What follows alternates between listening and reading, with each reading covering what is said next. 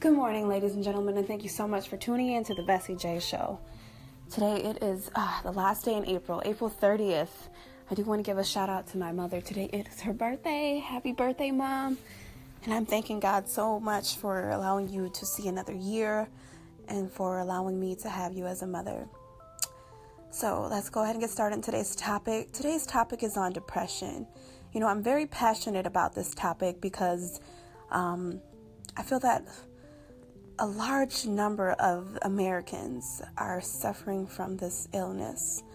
And I personally believe that depression is a root of not being able to do the things that you want to do when you want to do them.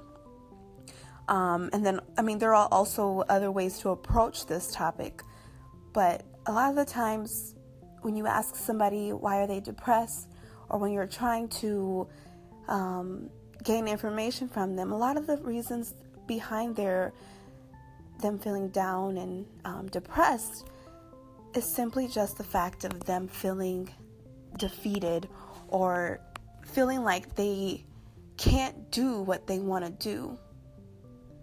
I certainly believe that in this day and age, we are so caught up. I mean, things have gotten better, but we are so caught up in having to ask for everything.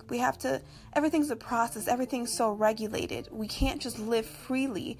I take it to the example of a job. When you're working a 9-to-5 job, you have to, before you can get approved for a vacation, you have to make sure you have enough hours of PTO.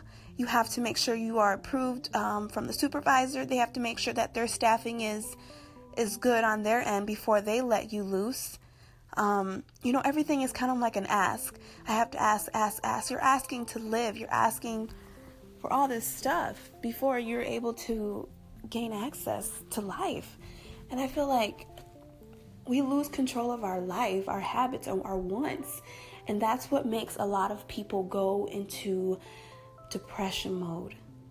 The lack of control, the lack of that ability to just feel empowered in their life. A lot of people, their power has been robbed from them.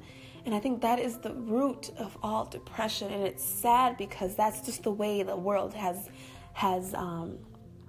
developed over times. I mean, now it's getting better because, a lot of people are pushing back and they're saying, I'm going for it. I'm getting all that life has to offer and I'm going to live my best life, and I mean, it's a beautiful thing, but at the same time, it's like, there's that small other percentage of people, not even a small percentage. It's a huge percentage of those people that have not tapped into that mindset yet. And they're still stuck and they're still captivated into thinking that this is all that life has to offer them. So what they do is they do the typical. They go into their workplace. They